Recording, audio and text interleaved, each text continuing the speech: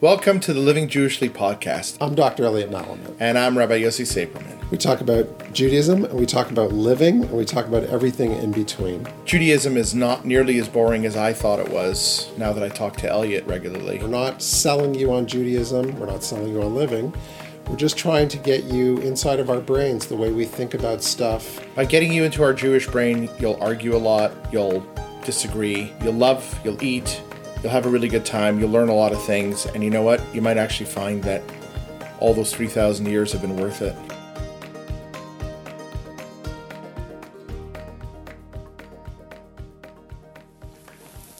We're continuing our conversation with Noah Tile. Noah, we're speaking right before the high holidays, the Yamim Noraim.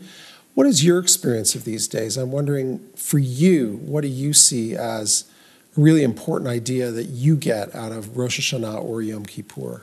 Just the concept of not being a slave to my past. Every year, there's this opportunity for me to slow down consciously and conscientiously and reflect on how things have been for me. I really appreciate that time. For myself, I often don't take it to this big abstract level of my big list of how I'm going to be so much better. I really try to narrow it down to very, very small areas of my life that I can improve. And I really resonate with the idea for myself of accounting for and reconnecting with people that I may have had conflicts with. So I really use this time of the year to just think about what kind of person I've been, specifically related to other people, more than other times of the year. So it's often a time that I will try to have reconciliation if there's something to work out, and just make sure that I feel I'm doing all that I can to be a good friend to other people. So just the whole concept of change is very interesting to me. I am so passionate about the concept of change. It's how I do my podcasting. I interview people about very, very, very small things that they want to change in their life, bite-sized things that they want to make an improvement on. And I find that really creates breakthroughs when we really reduce the complexity. And so for myself, I used to maybe come into this season with a lot of expectations, and I've really narrowed that down and just said, hey, throughout the year I can be better, I can make changes, but at this time, perhaps I'm going to choose very, very small areas, both from a professional, interpersonal, and spiritual realm of my life, and just try my best to make it even an inch better than it was, 1 or 2% better. It sounds like a very wise way, really, of envisioning the high holidays, the think small, and just because it's easier to focus on it and it's easier to accomplish it. Is there something this year in thinking small about yourself that you would like to maybe make a change with? I wish this was 3 months ago, where I had my first episode of my podcast was me talking about how I've been picking my lip for a decade. And just by talking about it in a reflective way, it was able to be eradicated. Right now, in particular, I'm struggling with slowing down during the week. I'm having a difficult time because of all the excitement that I'm involved in. I'm involved in seeing clients in mental health. I'm involved in interviewing people with my Living Memories project.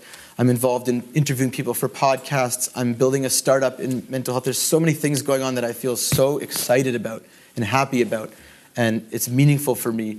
And at the same time, I wake up with this edge and this agitation and this excitement, and I love it. I embrace it to a certain extent. But for myself, I'm really hoping this year that I can actually take not a lot of time, 3 to 5 minutes before my morning prayers, that instead of just launching into it, I really want to just spend time breathing with no strings attached. That's something that I really value a lot in my life that I don't implement, which is just being able to be completely detached from tasks-oriented work. It's something that I'm only really able to do on Shabbat, and I've yet to be able to have a flow of that during the week. And so it ends up being that I just there's a rush to my day, and for a long time I've been talking about integrating more just of a slowness, but because it's so vague for me and it's always just I want to be slower in general, it doesn't really do anything. So I'm really hoping this year to have a committed, very small practice that is just involves some deep breathing and some overall just mindful breathing practices. And to me, that doesn't just represent bringing mindfulness into my life. It represents this opportunity to live a bit slower, to take some of that power of that time and see how that impacts the way I work, the way I talk to people, the way I talk to myself, the way I move in the world. I'm really hoping that it'll have a small impact. So I'm not really interested in just being calmer as a general thing. I'm interested in being calmer as a value and reflecting that value in some small way in my life. No, it sounds like stopping is actually a very important theme for you. Yeah. Learning how to stop. You mentioned that in terms of your feelings about Shabbat, and now you've mentioned it again in terms of a practice you'd like to embrace for the coming year. You also said something that I found quite courageous, which is that you think about reconciliation, and it sounds like you're somewhat proactive in seeking out people and figuring out if there's a problem. Can you describe that process? Because I think that for many people, they're a bit afraid or sheepish to do that. Can you advise people on how that can be done? Because I think everybody out there has somebody that it's not quite right with. Are you talking about with interpersonally reconciliation? Yeah. Mm-hmm. So I think this is a very difficult topic because it involves confrontation. It involves thoughtfulness. It involves thinking things through interpersonally with relationships. For myself, the way that I broach it is there's two things that go on. There are relationships that I don't find it to be worthwhile to do the digging with, and I've just accepted the parameters or the limitations. So I have some friends that I don't feel really do a good job of asking me about my life, and so I feel often that I'm just asking them about theirs. But I've accepted it, and I try to find where's the reciprocity of the relationship, and I don't get too caught up. And then there are particular relationships in my life that I decide to have a confrontation with, to try to make better because it's important to me in some way to do so. So the first step of that is honestly reaching out to the person and actually saying, hey, I've been having some difficulties in our relationship and I just want to talk about it. Are you open to just having a conversation about it? Instead of getting to blame right away or in the moment just having a spill out where it's like something happens and it's a buildup of all these other things that were happening, I find that if I set a frame and I say to myself, I actually want to do this as an event or as an activity as opposed to an instantaneous emotional reaction, it just sets a less defensive frame for the people that I'm speaking to. You're talking about mindful communication. In other words, I like what you said there. Instead of it just spilling out, in other words, nobody's dealt with it. Yeah. And of course, it'll leak out at the most inappropriate moment where the resentments will all bubble up to the surface, and now you're in an argument. And you're suggesting there's a better way. Yes. There's a way where you mindfully, deliberately seek out the connection and say, without blame, without judgment, here, let's talk. Yeah. Or let's fight. Let's talk and fight. Let's be upset at each other. If there's trust and there's support in the relationship, then what is the fear? Is the fear that they're going to abandon you as a friend? Is there a fear that they're never going to see you the same way? That's important to proxy out. And again, in the theme of not wanting to feel like I can bring this massive, comprehensive system of reconciliation, the first thing I recommend is just to float the idea in a conscious way and say, I really care about this relationship. I really care about you. And something in this relationship right now is bothering me. And I would really appreciate it if we could talk it out. Can I ask you about your attitude to forgiveness here? Just right on the point you just made. Yeah. So you're having a difficulty with a friend, and let's say it's something that they did that was hurtful to you. Yeah. And you actually, amazingly, take the reins and bring it up with them. Yeah. You don't even wait for them to apologize. You bring it up with them. What happens if what we'll call the forgiveness scene is disappointing, right? You take the effort of calling them and you're conscious of the issues and you raise them and they're either in denial or really just oblivious to the whole thing. I want to ask you, what's your attitude at that point? Is your attitude to let it go, to just forgive them internally, or do you walk away feeling resentful? What do you do at that moment when the other person doesn't seem to get it? Because I think a lot of people out there are struggling with that. They raise an issue and it takes guts to raise it. It's uncomfortable. Yeah. And it's scary, and you could get rejected again. And you raise it, and they still don't come through, or they're just not even there. Yeah. What's your attitude at that point? My attitude is that it really depends on the relationship. So I have mentally checked out of particular relationships in my life. This has to do with reframing, and it is very effective. It depends how you do it. But if I feel that a relationship is not reciprocal and that I'm not going to get what I want out of it, I'm okay with withdrawing the amount of energy and support that I give in it and just changing what the relationship means to me. Because I am in a committed relationship with my wife and I have close with my family and have some really close friends, those are the ones where I would imagine it to be more difficult. And I, thank God, don't have that experience where I have irreconcilable problems in that. And I don't really have an answer as to how that would look like. But I can imagine that if a person is completely dismissive of your perspective, that's really hard. And I wouldn't give up right away. I think that there's sort of ways to approach and say the same thing in different ways to try, especially if it means something to you, to make it work. But I don't necessarily want to have that level of commitment to a lot of friends. That's, in particular in friendships, that's not so important because I have so much more tied into very deep relationships and very tightly in terms of the historical and how much my life is tied up with that person's life. That's where I would find that to be difficult. And so I find that the people that I am closest to, thank God, will listen, will hear me, and I will hear them.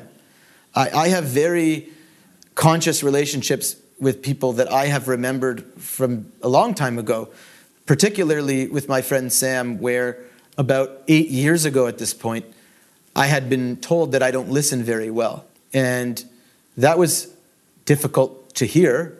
I didn't necessarily agree with it completely, but it still stuck with me. And being that I'm growth-oriented in that sense, I've really tried and basically spent my entire career now and what I do professionally is listening to people in a very deep way. And so I think that real relationships, part of the substance of that is being able to fight in a properly constructive way. And there's a safety, that there's a secure attachment relationship there, that it's okay to do so. For ones that aren't, and they're not mishpacha, and they're not family friends, so to speak, I'm okay with changing the importance of the relationship. I want to take you full circle, Noah, Sure. as we close out this conversation to where we started. You talked about certain kind of destructive images in your mind of God and of religion. Yeah. This Rosh Hashanah Yom Kippur, how are you thinking about God and the being that you're praying to, and what it is that you think you're going to be doing in that relationship? Over the years of my experience of that, like I mentioned, sort of having that pain of relationship with God when my OCD was more apparent in my life, and sort of moving out of that and coming back to a more healthy relationship, I just know the limitations. I know for myself, first and foremost, I don't believe, and I'm very thankful for this because a lot of people don't have a struggle. I don't believe that when my mental health or when my OCD tells me to do something, that it's quote unquote God telling me to do something. So I feel very blessed in that sense. So to speak, I feel God is on my side. I know that might sound abstract, but for some people that are struggling with mental health, God's place in it can be quite scary because they think that what God wants them to do is what their OCD tells them to do. And I'm thankful that I don't have that experience. And so I know what my trigger points are quite well when it comes to religion, certain types of teachings, where for myself, the way I want to be reconciled in this coming year is just to do my best to continue to provide value to the people that I love and am connected to remind myself as much as possible that my relationship with God is not my relationship with my OCD. And so the way that I do that is I acknowledge when it's coming up. I say, this is, when I have these intrusive thoughts that come up, I say, this is my OCD, and I note it. And because I don't believe that a human being, even if you could go into theology and say that certain people live a lifestyle that if I was living would be completely obsessive, compulsive in terms of my relationship. Some people, let's say, need to go to this place or to go to this place to pray or to be around these people or a segula and all this stuff. And instead of internalizing that as being problematic, I just know that it's not how I can relate to God. And so just continuing to connect to where I feel chiyus and energy and aliveness, and acknowledge that my mental health is not my relationship with God. And that's sort of how I was able to reconcile and to sort of come out the other side, so to speak, and feel healthier in my relationships with spirituality, is that I don't pretend that my mind knows what God wants from me. And that's not really what I'm focused on. I'm just not that focused on this sort of prophetic or what's the exact message from God? What does that mean? Because that's where my interpretive lens can come in, and because I have these wired thoughts that move towards obsessions, I just try to say, hey, I'm trying to provide value. I don't understand everything. Just want to do my best to be the best person I could be, and a healthy Jew and a healthy human being. Thanks very much. Noah Tile is a therapist, rabbinical student, and the creator of the podcast Change Talk. Thanks for being with us today. Thank you for having me. Thanks for listening to the Living Jewishly podcast. If you enjoyed this episode, please rate, review, and subscribe. It helps more people like you find our show so that we can continue to grow the Living Jewishly community together. You can find us at livingjewishly.org and on YouTube and Instagram. Living Jewishly is living well with everyone.